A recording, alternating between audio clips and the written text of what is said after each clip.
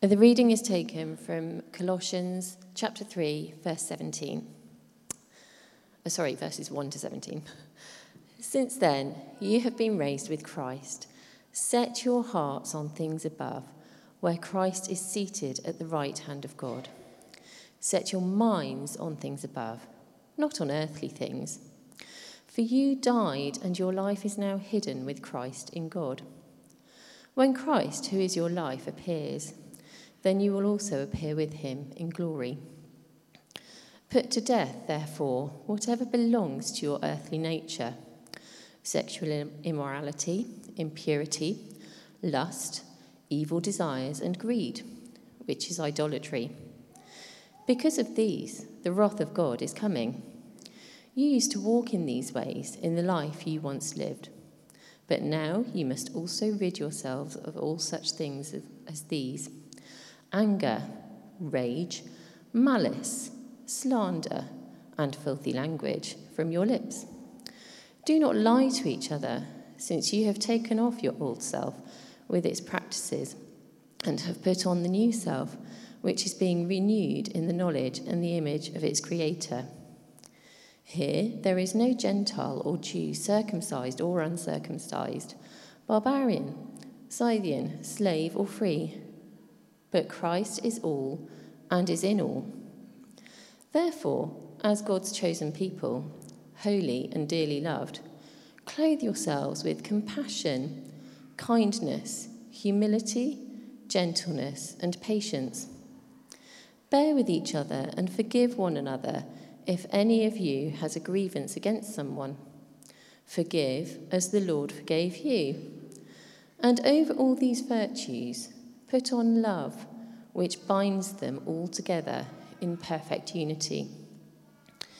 Let the peace of Christ rule in your hearts, since as members of one body you are called to peace. And be thankful.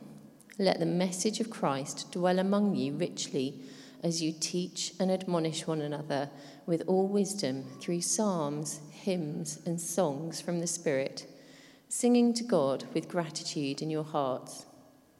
And whatever you do, whether in word or deed, do it all in the name of the Lord Jesus, giving thanks to God the Father through him. This is the word of the Lord. Thanks be to God. Good morning, church. Sorry, I muted myself. There we go. Be a very quick sermon, wouldn't it? There we go. Let's pray. Father God, we thank you for your word this morning. Thank you that you encourage us to live it. Lord, thank you that it's for this world that you bring your word to. Lord, help us to understand a bit more today of who you are, of why you matter so much to each of us, so that we can go out and live out that grace and that love and that joy in our workplaces, in our schools, on the golf course, wherever you send us, Lord. May we be missional, people for you, we pray.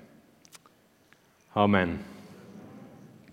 As a church, we are continuing our series on thanks living. And it's a fantastic word that Simon completely made up in his cleverness. And it's something that I may steal as we take to St. Paul's Weston. Thank you. And it's a fantastic word because it summarizes what we believe Paul was trying to do in this letter to the church in Colossae.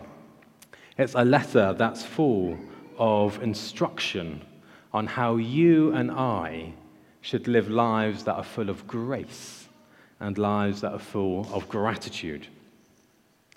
Today I want to talk about how we are to be alive in Christ. How we are to be alive in Christ. If you've got the text with you, do have it open as we work through it together. Paul now is turning his attention in chapter 3 to really spelling out what does it mean to be truly human, not just human, but truly human, how are we to be more like Jesus? Having explained in the previous chapters how freedom has been purchased by Christ on the cross, Paul now starts to unpack for us how this church plant that he never went to, but a friend of his who wrote to him wanted his advice on, how this church plant in Colossae should now switch their concerns to those things which are above, not just below. You see, there was many news stories which were fake news in the time of Paul. There were many fake teachers who went out and kind of said, Jesus, yes, did this, but perhaps it was a bit more like this. It was a murky world in the early church. Paul wants us to know that Jesus is not the fake news, but he is the good news.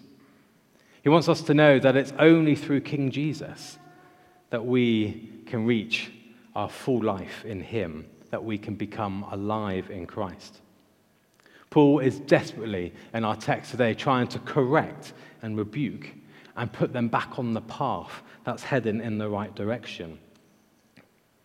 Friends, the only means of reaching the things which are above are King's Cross. And I'm not talking about the station. It's because Jesus is not the fake news, but he is the good news. Yet, in our text today that we have from Paul, I think we have to be careful how we read it. Paul is not offering you and me a way to check out, to ignore planet Earth. As we look up, we're not to stop looking around at our neighborhoods and our places of work and the places of influence. Rather, in verse 2, it says, set your minds on the things that are above, because it's an invitation to see and to challenge the ethical values within our society. As we look up, our feet should be firmly rooted and booted on this planet that Jesus died for and that Jesus will come back for. As disciples, I think we are to run towards culture, not away from it, so that we may make it more like a Jesus culture. We must never forget that God chose to place his son as an innocent baby in a specific place, in a specific time, intentionally, so that he could shape it and mold it and make it more like God. When I was being grilled, and it was a grilling, you could smell the flesh burning by others to be a priest in the Church of England. Many within the church said, why? Why the Church of England? It's a great question. Bethany and I had been worshipping in a fabulous, small, independent, charismatic church for many years. So why the Church of England? If leadership is what I wanted, why not start there? Well, apart from my belief that everyone really is a closet Anglican, they just don't know it yet, the Church of England does two things brilliantly. It baptizes and it does communion, the two sacraments. It goes out to make disciples wherever they are, and it brings people back in to the Lord's table. We will gather around the Lord's table in a minute, and when we do so, remember, it's not Simon's table, it's not my table, it's the Lord's table. And he welcomes each and every one of you, however you come, as the Church of England seeks to renew the way and the whole of society as we follow the way of Jesus. Friends, there is no level and no part of society that is immune from the pain of broken relationships. All of us are hurting in some way. But the good news of our holy book is that the gospel goes everywhere. There is no place where Jesus does not want to be involved in and loving in and supporting in as he makes people alive in Christ.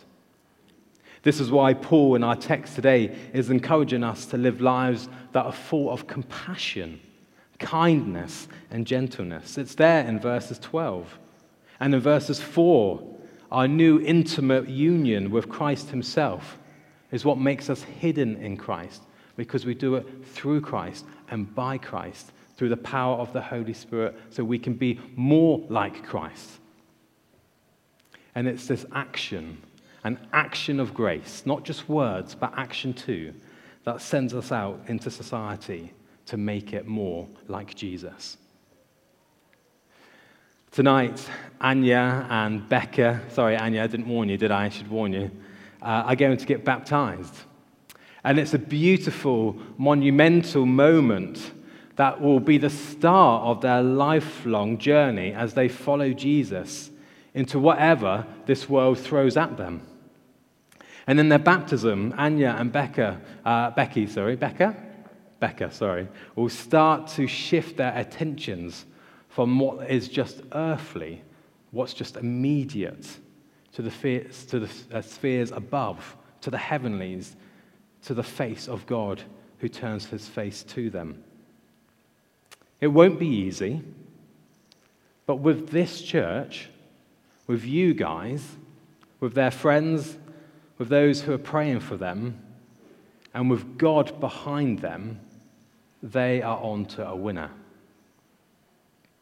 Baptism is beautiful because it starts to undo those things that make us slaves to fear. Over time, and it does take time, does it not? It starts to reset us on how we were always meant to be, that place where we stand right before God, where we stand as people who are full of holiness, who are peaceful peacemakers, and who get to call ourselves, because we know it in our hearts, that we are the children of God. In verses 5, Paul's letter now shifts from the description of what our reality as Christians to what our behavior should look like. I don't know about you, friends, but when I read Paul's list, I feel unworthy. I lust. I'm greedy. I'm a work in progress. Paul here, yes, is naming the common moral challenges of his day, but do they not remain today here also? The brilliant named American evangelist Dwight Moody once wrote this: Christianity is one beggar telling another beggar where he or she found bread.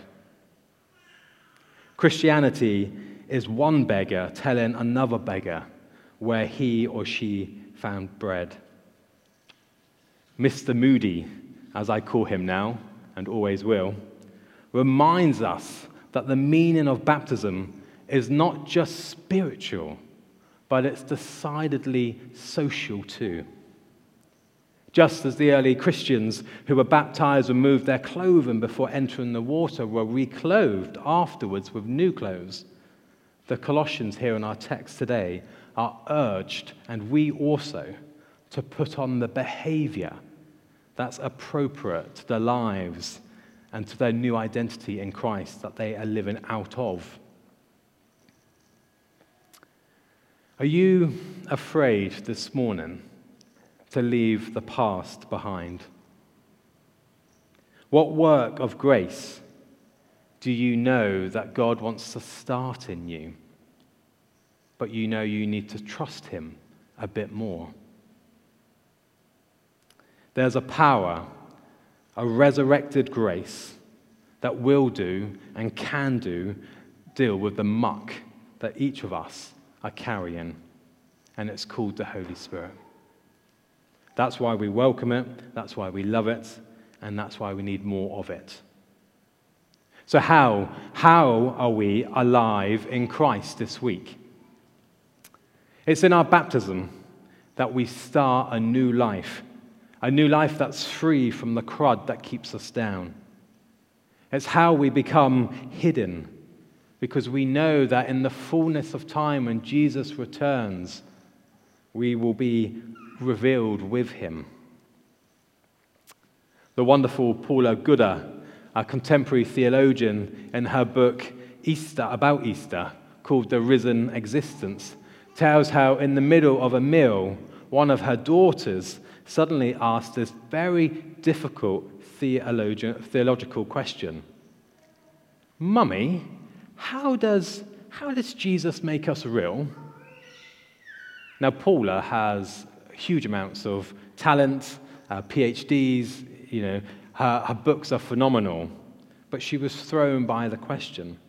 And as she's, stalling for time and thinking, well, how do I offer this back in a meaningful way, and how do I not, get done for blasphemy? I can't say that word, can I? Anyway, we'll move on. How do I not slip up? Let's use that word. Her daughter answers, and she says this: does he first draw us and then color us in? Does he first draw us and color us in? This is a wonderful description of what is on offer in resurrected life. Friends, God is the artist. He is the artist who is coloring you and me in each and every day as we allow him to give us his gifts. So this week, how will you let God color you in?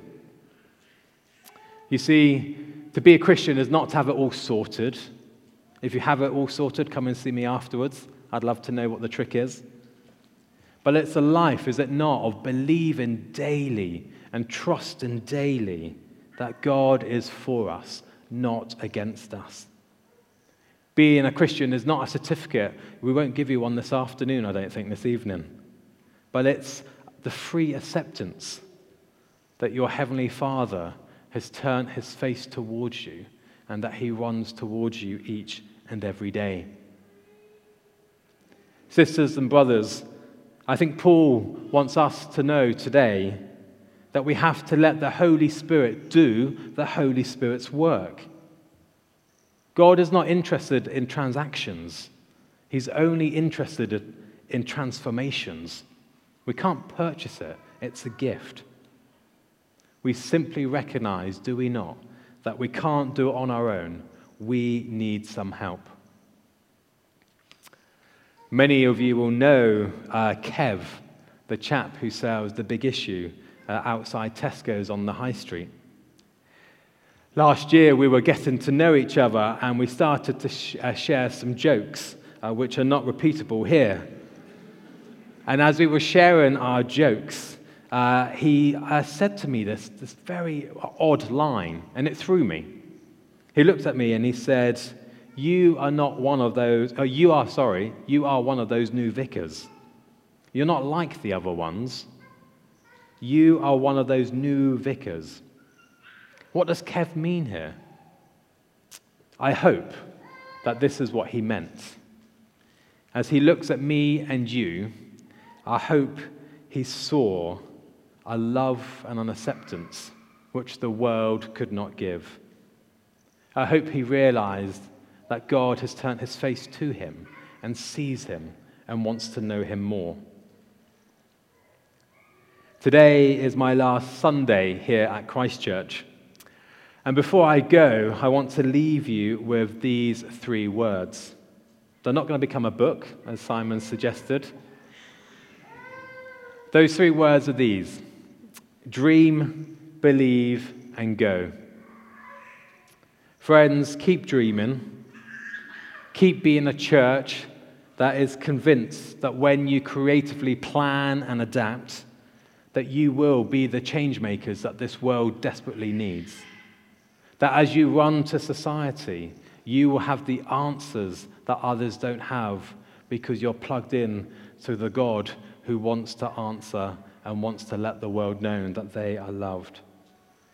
We need dreamers, do we not, from Winchester and from across the country, who are happy to discover what God has for them and are happy to find out the creative solutions for the world and for the planet. Believe. Stay close to Jesus. If you get too far away from him, it gets a bit lonely, life gets a bit tough. Come closer, draw closer. Be gentle with one another, because all of us are hurting in our own way. But believe that in this post-pandemic world, we can remain, and we should remain, the church without walls. We must not reopen our old ways, looking backwards, but we must reopen looking forwards and looking, how do we offer this gift of faith, what you and I have, to the next generation who need it as well. And finally, go. Go and continue to open your eyes to the world around you. Be aware that Jesus is probably already there before you get there. Jesus is heading home. He's heading home to this earth. So get busy. Get busy being plugged into society and making it a Jesus-centered one. What does that look like? Well, if we do it right, if we do it half decent, if we give it some of our best, some of our energy, it would be a society that's full of compassion, kindness, humility, gentleness, and patience. So dream, believe, and go. Over to you.